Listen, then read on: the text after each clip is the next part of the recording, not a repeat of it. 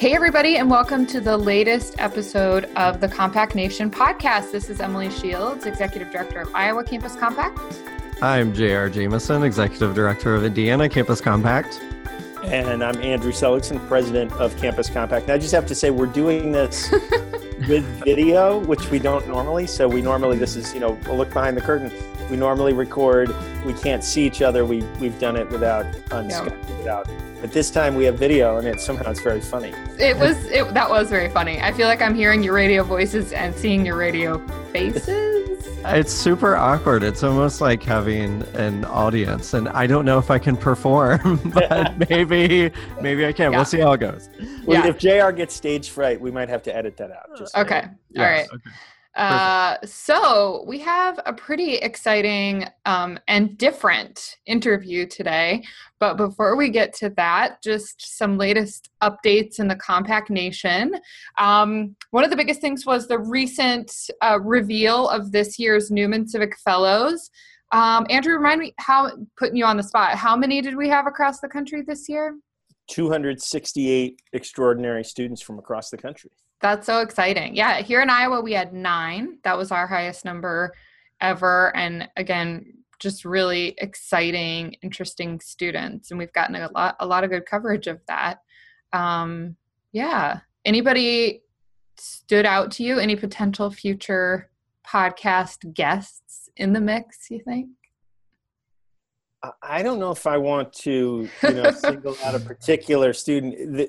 There are tons of them when you read their bios who would be great people to talk to about the work they're doing. So if people would like to do this, go to compact.org. It's right on the front page. And I challenge you, and you can tweet at us, whatever. I challenge you to remain cynical for the rest of the day after you go and read about these students. You might get it back the next day. You might recover some of your cynicism if you're really hard-boiled. But I don't think it is incredible, the degree of engagement, the degree of commitment, the degree of seriousness in terms of, students talking about shaping their own futures, the things they're focusing on in their studies in order to be people who can contribute to the world. I always get really excited when I just focus on what they're actually doing and who they are. Yeah, it's a great group. And then so I know we all are inviting them to different things in our states. Here in Iowa, our Engaged Campus Awards are going to be held in May, and the Newman Civic Fellows are invited to come to that. And in past years, many have come along with their parents, which is a lot of fun to get to see them and see how proud they are of their children and proud to see them recognized in this way. And then plans will be on for next November's national gathering, right? Yeah, we are hard at work envisioning the next iteration of that. We do that gathering in partnership with the Edward M. Kennedy Institute for the United States Senate.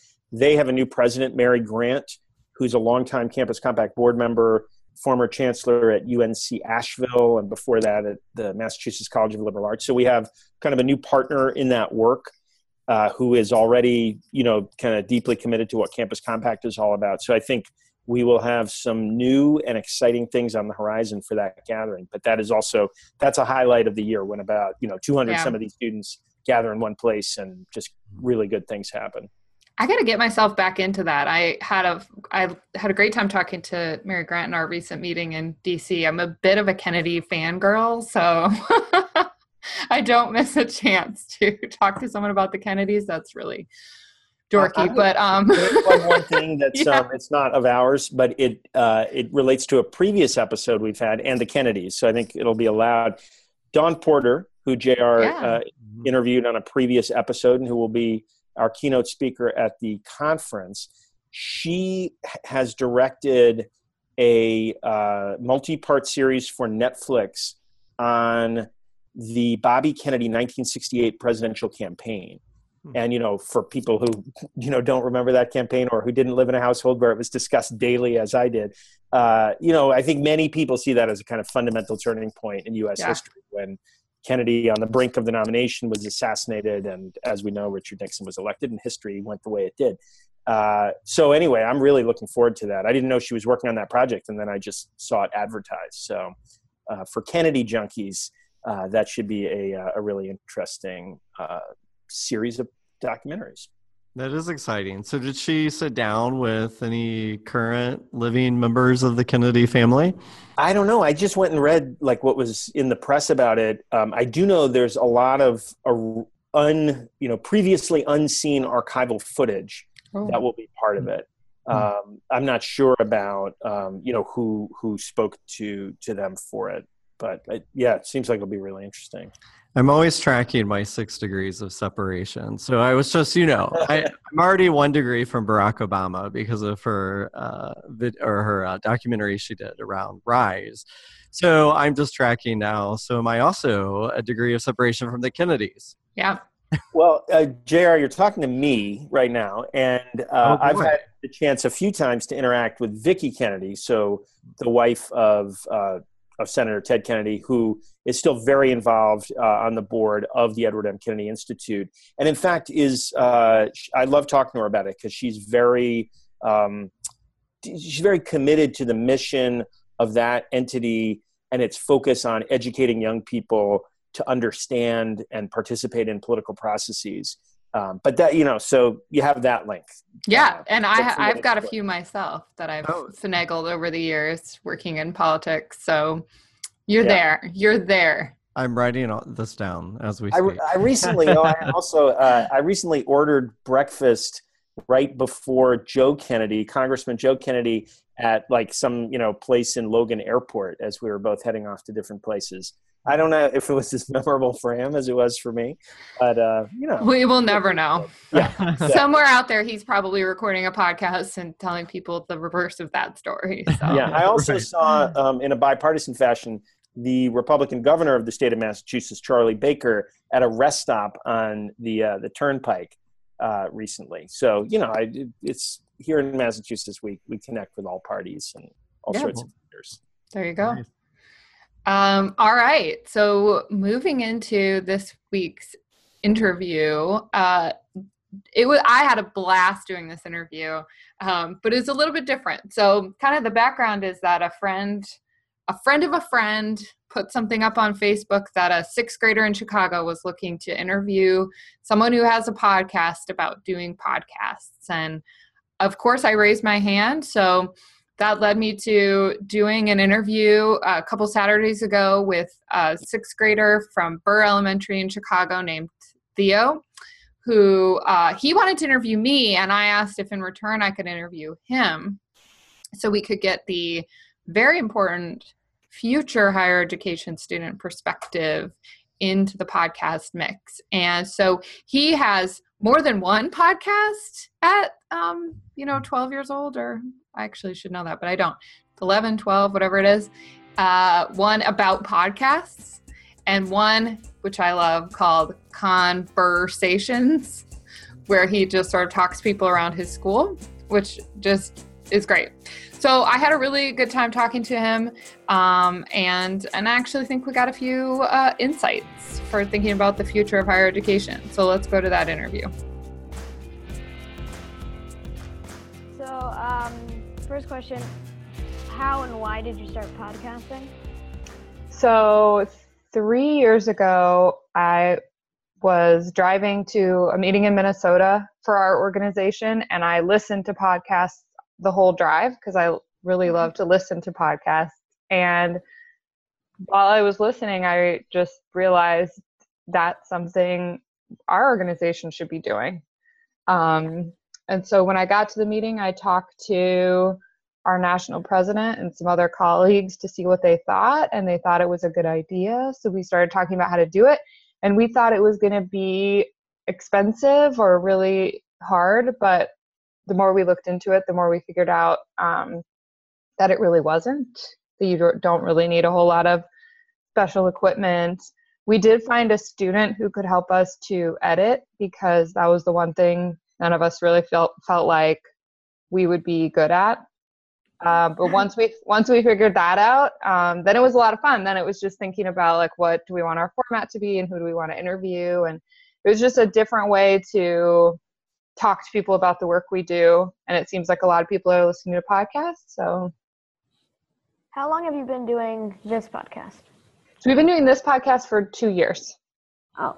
Yeah. Do you think when you started off, was it harder?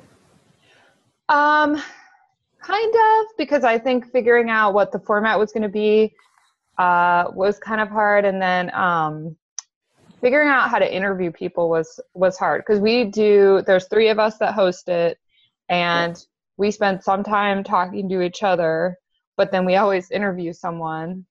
And I used to be a journalist, so I have some experience with that, but I hadn't done it for a long time. And I made some mistakes at first. Like, you should never just ask someone to introduce themselves, because then they'll just talk and talk. So now we always introduce people so that we can skip that part. Yeah. I've learned to really do my homework and get to know the people that I'm interviewing so I can ask good questions. Yeah. And I never give people the questions in advance. Yeah. Because then yeah. That's a mistake that I made with another podcast that I made. I was like, prepare for these questions, because I had a lot of questions that I had just had a long list of them. Yeah. And then I would just ask them, and it took them longer to answer. Yes. Like when I asked them, and I think having their actual reaction to the question was better. Yes. So you've already learned that lesson, which is great, because if you give, then people are just too prepared, and they talk too long, and it's not as fun, because you can tell that they like, in one case I had, it was like, I could tell he wrote out his answers and then was kind of reading them, and nobody wants to listen to that. Yeah. It's like a robot just Yes. saying what it's programmed to say. Yes. So why did you decide to do a podcast like with education?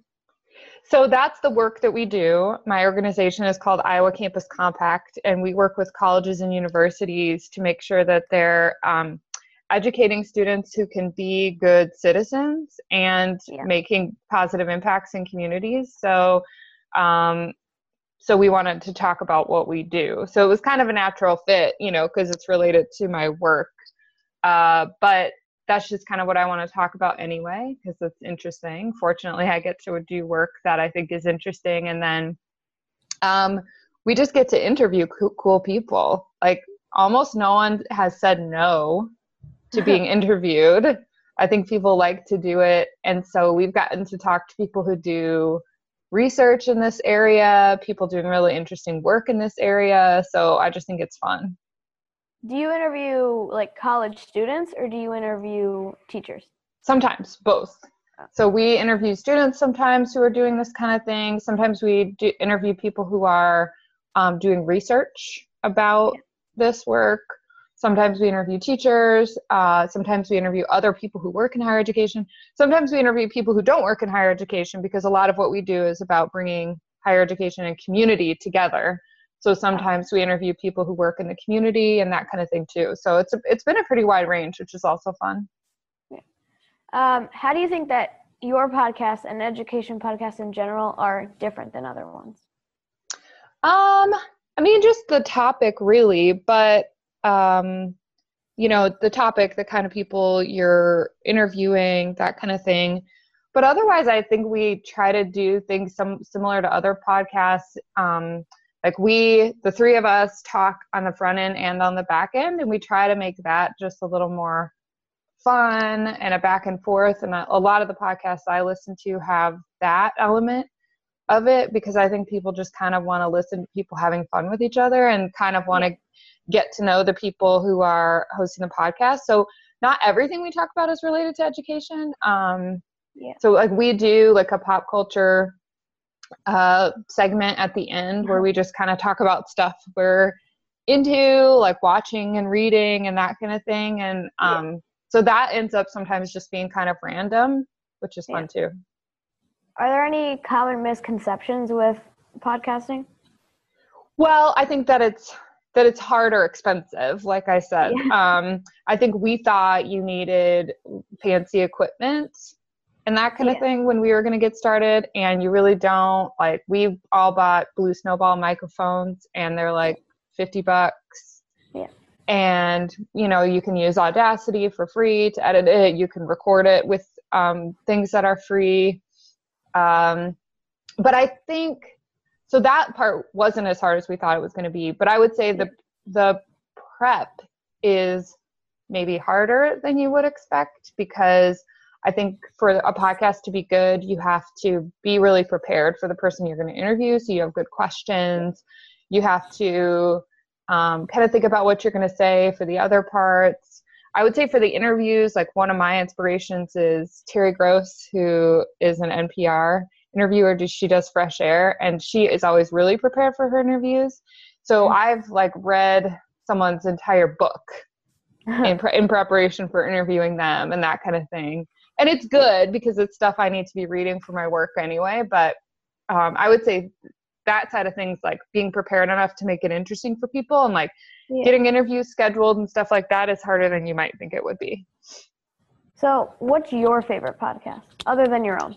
Oh my gosh. I have a lot of favorite podcasts. I'm kind of an addict.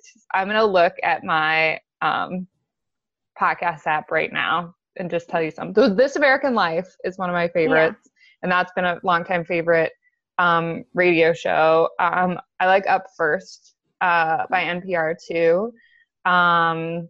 There's one called Two Dope Queens, which is I've heard about that one. Comedians, and I really like them. Some of the other ones I like are related to true crime, and I don't feel like you should know about them as a sixth grader. Not bad. They're actually kind of funny, but I like mystery stuff and that kind of thing. So there's one called... I'm listening to Serial. Okay, Serial's fantastic. Yeah, Serial's the best podcast I've ever heard. And then Someone Knows Something. I haven't heard of that. It's Canadian, but it's a really good journalist, and I like that one a lot. What else? It's Been a Minute with Sam Sanders on NPR. He's great. The Moth. Have you listened to The Moth at all? No. That is. I listen to, since I live in Chicago, there's like Curious City where they just go around Chicago. Oh, cool. Yeah, and they just find out some stuff that I never knew about. So I think I just listen to like the NPR stuff that's either on the air or on their website. Yeah, and then I like some political stuff. And then my husband and I listen to some ones about shows we like. Like we watch Game of Thrones and we listen to a Game of Thrones podcast. So it's just fun. Anything, people talking about stuff you like. I mean, that's pretty much what podcasts are, right? Yeah. So our school's theme this year is #BeTheChange. Do you think that your podcast is being the change? I do, I hope. Yeah. I wish we were reaching a larger audience, but I do think that we're making new ideas more accessible to people doing this work. So everybody who, most people who work are super busy, and definitely people in higher education are super busy. And so like reading a research article or reading an entire book isn't always feasible. So if we can bring some of what people are doing through a podcast so that you can like learn about new research or learn about what's happening in the field while you do laundry or jog or whatever else you also need to be doing in your life, drive, then I think we're helping make change because people are getting new ideas. Yeah. Do you know who your target audience is? Yeah, our target audience is really people doing this work in higher education. So sometimes students, but a lot of times I would say teachers or people in staff positions in higher education who are working with the community, who are setting up community opportunities, college presidents, because we work with college presidents a lot, and so some of them listen to it as well. And then sometimes people with other nonprofit organizations who do work that's related to this. Like those are the people that we tend to hear from on social media and that kind of thing. Yeah. How do you get the word out, like other than social media and then contacting colleges? Yeah, so a lot of it I would say is we have a pretty big existing network for our organization. We have over 1,000 colleges and universities across the country that are members. So we already have good contacts with them and email them a lot and see them at events and meetings and that kind of thing. So that's a lot of it. We have at one of our conferences, we did a live recording, and in 2 weeks, we're having our national conference in Indianapolis, and we're doing a live recording again. So that's been one way when we already have people gathered to kind of introduce them to the podcast as another way to get their information. So that's been some of what we've tried. Okay, that's it. Do you have any questions for me? I sure do. So tell me what the Genius Hour is. So Genius Hour, we pick a project or we pick a topic at the beginning of the school year, and we just do a year-long project about something that we choose. So I chose podcasts. So you have to make like a sign or something, and then something else. So I've just made like 3 other podcasts to add on to my project. I have friends that are doing women's rights in sports, immigration, anything that really, That's fantastic. So what are your favorite podcasts? You mentioned the Curious City one. What are other ones? I definitely like Serial. Serial is one of my favorites. Wait, don't tell me. I like listening to that. Oh, yeah. That's awesome. Other than that, like Curious City, they do a new one every single week. Yeah. So I'm hooked onto that, and I just always want to listen to that. I also like my podcast. So what is your podcast about? I have 2. This one's called Inside the Podcast. I like it. I'm interviewing podcasters just about podcasts. And then my other one is called Conversations because I go to Burr. So I'm having conversations with middle schoolers, just asking them random questions like, if you were a vegetable, what vegetable would you be? That sounds like a lot of fun. Burr is the name of your middle school? Yeah, elementary. Burr. Oh, wait, are you in 6th grade? Yeah, but they don't have it split up. Oh, you go, okay. So you're elementary. To 8th, yeah. Oh, all the way to 8th. Okay. Yeah. Burr, is it named after Aaron Burr or somebody else? Jonathan Burr. Who was that? I don't know. I think he donated money to build the school or something. Okay, great.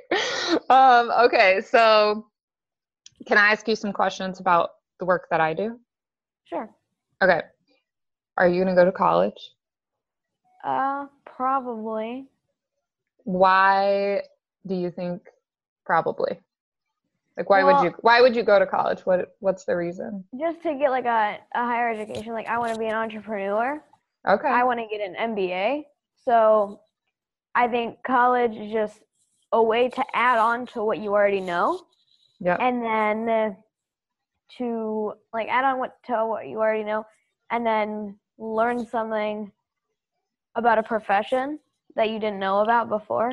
Like, my friend told me a statistic where preschoolers who think that they know what they want to be when they grow up, like 92% of preschoolers, the jobs that they end up getting don't exist when they're preschoolers.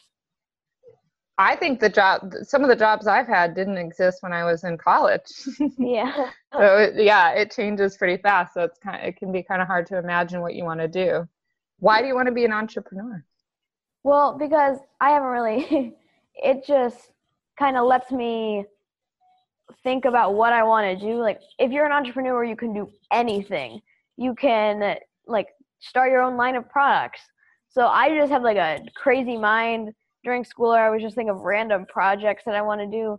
The beginning of the school year, I tried making a movie, but I didn't get enough people to do it, and we were under budget. But other than that, I always just have new ideas that just pop in my head overnight of apps that I can make, toys that I can make, just random stuff. Have you ever heard of being a social entrepreneur? No. So that's the same concept, except that you come up with new ideas that solve problems. Oh. I'll give you an example. So in some parts of the third world, people use kerosene lamps because they don't have any other way for light, but kerosene lamps are really dangerous because they get in people's lungs and they cause a lot of fires. So a social entrepreneur, for example, there are a lot of people working on what are other kinds of solar powered lights that those people could use, and how do we get those to them? Yeah. So I think social entrepreneurship is pretty cool too. Yeah. I think, like, are there any other kinds of entrepreneurship? Like, you work with colleges. Yep. Like, is there anything else that they do other than social and, I guess, regular? Yeah, I mean, I think that's how I would define the two. There's, entrepreneurship that's, I guess, more focused on making money, and entrepreneurship that's a little more focused on solving problems. So I've seen companies that kind of do both. Exactly. I was just going to say they're not exactly two distinct categories either. I think that's merging a lot. So a lot of what we do is think about how to get college students to care about getting involved in their communities and care about getting involved in democracy. Do kids your age talk about issues related to government and community issues, things like that? What kind of stuff are you guys talking about? Every 2 weeks we have a debate and we choose the topic. I think last week we did on if we should have a military parade. We've done topics from, like, should we have zoos, to, like, animal abuse and how we can stop stuff like that. Like, we can do really serious topics because we just have to research. We all have to understand what's going on. Our teacher wants us to understand stuff that's going on now. So she puts it in the form of a debate. So we do both sides and we just choose on the day of the debate. So for the military parade, about 3/4 of the class said no, because it was about $12 million to do it. So that seems like a lot of money. Okay. Yeah. Do you think that when you turn 18 you will vote? Yeah, I think that my voice will be heard. A lot of my friends think that I should run for a political office. Really? Yeah. What do you think about that? I might. I think that's a great idea too. Yeah. I've done a lot of work with campaigns, so when you're ready, you give me a call. I'll help you. What do you think? So thinking about when you get to college and all the stuff you care about, what do you want classes to be like in college? What do you think would be the best way for you to learn? I think, like, my teachers, they teach in 3 ways. They do visual, they do they write it down, and then they do, like, a worksheet. So everybody has a different style. I personally like doing worksheets and then seeing it visually. When the teacher writes it down, like, it's hard for me to memorize because I already have so much other things in my head. When I have, like, sheets and, like, drawings that I have or videos, then that I can easily organize to just come together. And when I need to go back to something, I can just, like, open up my folder and then bam, I read over it and then I remember it. Do you like school? Yeah. Seems like you do. Yeah. What's your favorite thing about it?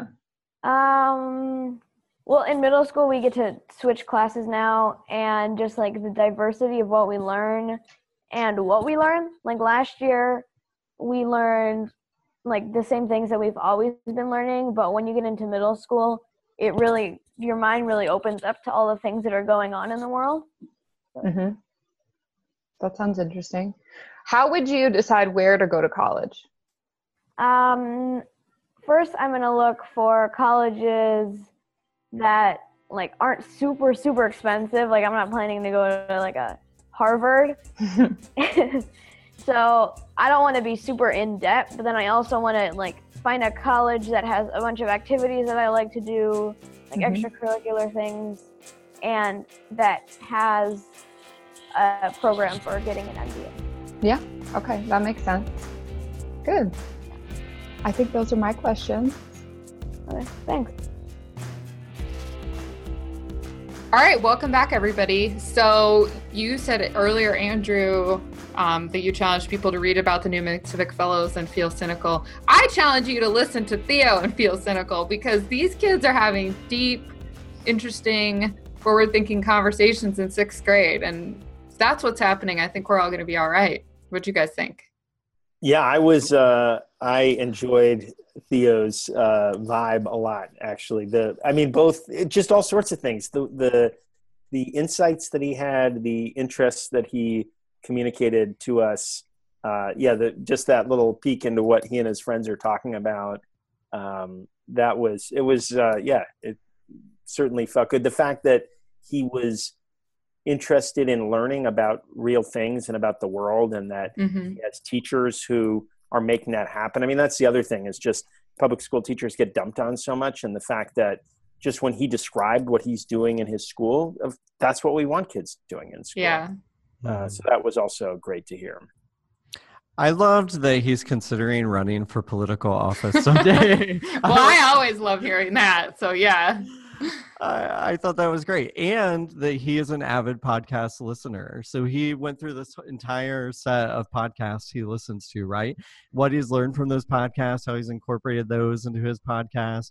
I loved the back and forth between the two of you on the mechanics of podcasts and lessons learned, right? So that was really awesome just to hear.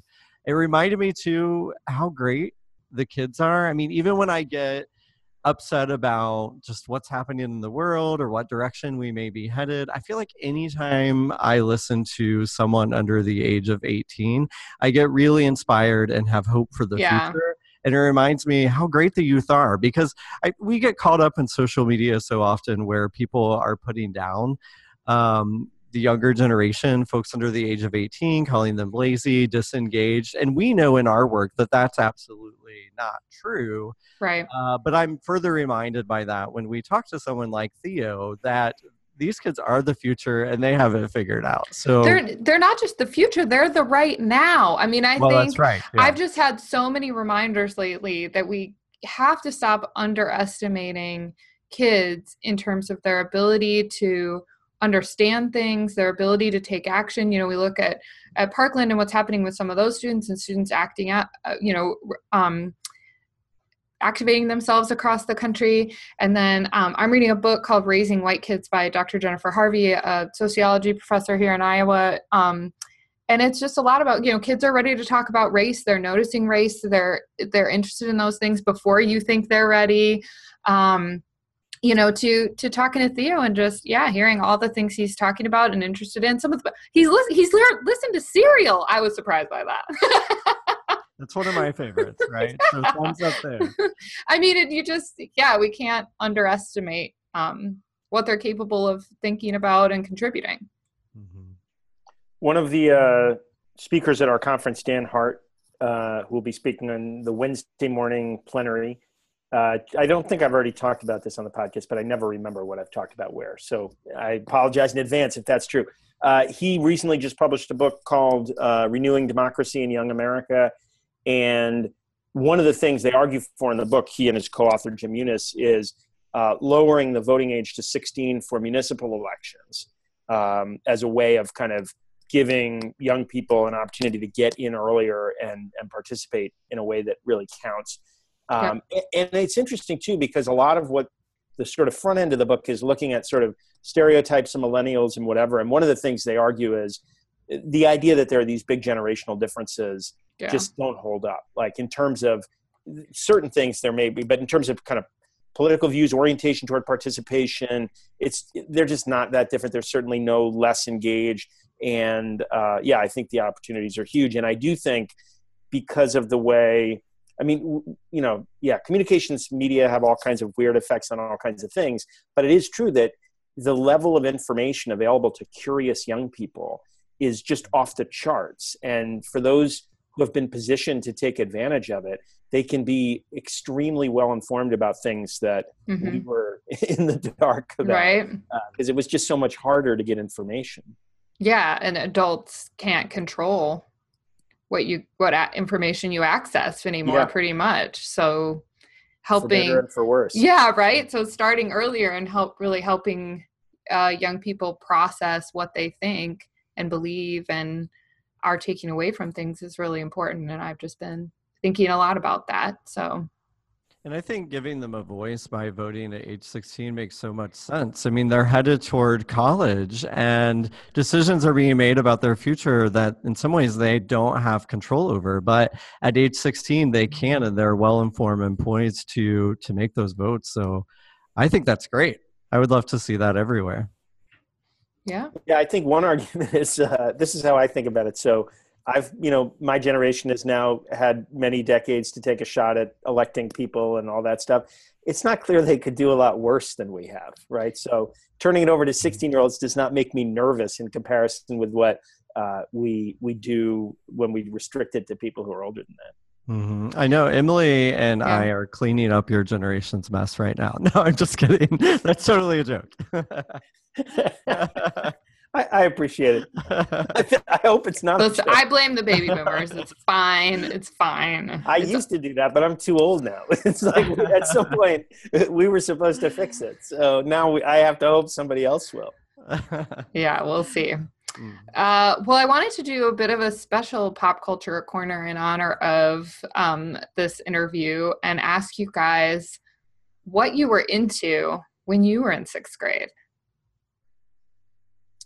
I'm going to cheat, and I'm going to do two things. One of which is an answer to your question, and the other is just a every time. Yeah. Oh, yeah. Absolutely. Why aren't you a politician? Because you're really good at not answering the questions that are put in front of you. It is a cultivated skill. I feel like faculty governance was my proving ground for that ability, which is basically politics in another context. So the first answer I would give is an answer in a way, I guess, which is I was really into politics. So, but the evidence for it was I was thinking about Theo being interviewed, and my first media appearance was when I was, I think, 9 years old. And I used to be at all kinds of public meetings all the time with my parents and political events and whatever. And a reporter for the local radio station, WLNA in Peekskill, New York, asked my mother whether he could interview me to get the perspective of like a 9-year-old on like local politics, because I was at all these things. So I was interviewed, and I think it ran in like 2 4-minute segments on 2 consecutive days or something. And they piped it through the PA system in my school when it ran like during lunch. Oh my gosh. Was that horrifying or great? I can't tell. It was both. Yeah, that's exactly what it was. Horrifying or great, both at the same time. And I, it was one of those things. It was a small elementary school. Like the kids already knew about me. So it wasn't like I was revealed to be a nerd in a way they did not already recognize. Mm-hmm. But it was kind of, yeah. So then my other answer, because I was a nerd about a lot of things, and this is something I did in 6th grade in particular, I remember, is so I was very into baseball in a kind of nerdy way. And I had been given a copy of the Baseball Encyclopedia, which includes the statistics of all players ever to have played Major League Baseball and their hometowns and all this stuff. And I grew up in Westchester County in New York. I went through the Baseball Encyclopedia, which, is a book of like several thousand pages, and identified every single player who had ever played Major League Baseball from Westchester County, which is a county of 1 million people. So like a fair number of people from that county end up in there. And I like copied out all their names and statistics and had my little compendium of Westchester Major League Baseball players. I don't know what the reason was that I felt the need to do that, but that was a way that I spent a great deal of time. And I feel like the only reason I understand anything about math is because I spent tons of time pouring through baseball statistics as a kid. That also led to your first career, right? Out of college, right? Because you wrote for Scholastica or what? Right? You wrote Scholastic News, yes. Yeah, exactly. For 4th through 6th graders, and yes, sports was one of my beats. That's true. This is all true. So see, it all comes together. Yeah, the complex tapestry of my life, all the threads interact. Well, I was a huge nerd as well. However, in a much different way. I was a late bloomer, so I still believed in Santa Claus until I was 11 years old. Oh, JR. And I learned that there really wasn't a Santa on Christmas Eve in 6th grade because my brother told me it wasn't real, and to sneak down the staircase and to peek into the living room where I found my parents putting out gifts and signing the note, and I was crushed. So I was a big nerd too. Oh my gosh. I can't even call that nerdy. That's just like sweet. So Andrew was like way cooler than I was in 6th grade. Clearly. I wasn't into politics or being interviewed for major publications, but I was, however, contemplating the existence of Santa and why my parents lied to me. So that's what was happening to me in 6th grade. That's, wow. You're the youngest, right? I am. Uh-huh. Okay. It makes sort of more sense, I guess, then. I don't know. Yeah. That's interesting. Your older siblings really held the line on that one. Except for my brother. Eventually. But still, he made it a long time. Yeah. He outed Santa, so that was it. But other than that, I really just watched. I was really into the Wonder Years. I was really into The Simpsons. Skateboarding was pretty awesome at that time in my life. I liked to climb trees. I mean, I was totally a little boy while other people were doing way cooler things. Yeah. Apparently, like Theo, right? Like I was never like Theo, so here we are. Yeah. Emily, yeah. What do you got? Well, I was a late bloomer too, so I also feel like I was kind of a young 6th grader, like still playing make believe with my friends, like pretending we were married to the New Kids on the Block. Which one? Donnie? Jordan. Oh, okay. So dork. But I also was a pretty big bookworm. And one of my favorites was A Wrinkle in Time. So I'm pretty excited about the recent movie release, which I haven't made it to yet because I go to about one movie a year. But I will see that one because I loved that book so much, among other things. But yeah, I wasn't exactly popular, in the parlance of 6th grade. Yeah. You're in good company. Yeah. Do you guys see I have a Jordan New Kids on the Block doll in my office. Oh, wow. That's how did you strategically strong that memory that there just for today? Or? I didn't. No. Okay. I should probably JR is trying to be like, surely you put that out because you knew we were going to be, surely that is not always sitting out in your office. No, it is. It is. An old coworker gave it to me a while back, just knowing, because in 6th grade, my parents wouldn't let me go to concerts, so I never went to see the New Kids on the Block at the time. I did, however, go see them when I was 30. So. It's never too late. Dreams do come true. The listeners can't appreciate this, but I can, seeing you on video. I like the flower that's just, right next to him. Oh, well, that's from my son. Oh, okay. I thought maybe it was some kind of shrine or something. Okay, I'm immediately changing that if it looks like a shrine to Jordan from New Kids on the Block. I mean, I wouldn't have noticed unless you pointed it out, so maybe it's okay. It's not that serious. Yeah.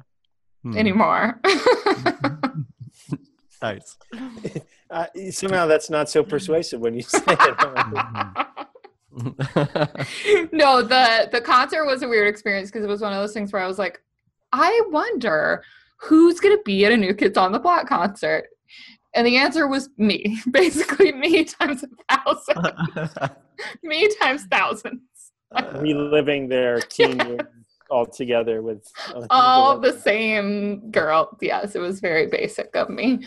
And then it was like, it was fun, but also kind of like fun for a few minutes, and then started to get creepy because it's like these guys are like old dads now. It was not great. But the best thing about it was that Lady Gaga was the opening act. Oh, wow. Wow. Yeah, that's it was weird. Like at the very, very start of her career. New on the scene. Mm-hmm. So it was pretty fun. Well, I have no strange obsessions with Santa, in case anyone was wondering. has not bled into my adulthood. I'm glad you addressed that. That was kind of a lingering. Sure, it hasn't. I don't know, JR. Have you truly worked this out in therapy? Because I bet it's there somewhere. Oh wait, this isn't therapy. Sorry, I thought this was. I was wondering why you were lying down on the couch in your house. We can dive in if we want to. There was a misunderstanding. Yeah. All right. Well, we're going to wrap it up because we are all in a few days getting ready to head to Indianapolis for the National Campus Compact Conference. This episode will come out after that conference, so we hope we saw many of you there. Did I say that right? I don't know. It feels weird to talk in the past tense. Yeah, mixed tenses. It's complicated. Yeah. We'll have seen or something. Hopefully we will have seen many of you there by the time we next record, and because we're recording there, we're doing a live recording, so next up in your feed, look forward to that. And then we are busy plotting the rest of the season, so if you have ideas, look forward to future episodes around health partnerships, global service learning, anchor and place-based institution models. A lot of exciting stuff coming, but we're always up for your ideas. So you can email us at podcast@compact.org. You can contact us on social media. Use #CompactNationPod. We are always up for hearing what you think and who you think we should be talking to and what you think we should be talking about. So special thanks to Theo and his parents for making that happen and letting him be on our show as well. And have a great day, guys. Thanks a lot. Bye-bye. Thanks. Bye, everyone. Season 2 of the Compact Nation podcast is produced by Naval Mahdi for the Campus Compact headquarters in Boston, Massachusetts, and its 1,100 colleges and universities around the globe. All rights reserved. Learn more about Campus Compact at compact.org. The hosts of the Compact Nation podcast are Emily J. Shields, J.R. Jameson, and Andrew Seligson. Recommendations for guests, topics, or general questions can be sent to podcast@compact.org or join the conversation on Twitter at #CompactNationPod. The Compact Nation podcast is available on iTunes, SoundCloud, and Stitcher. Don't forget to subscribe and rate us.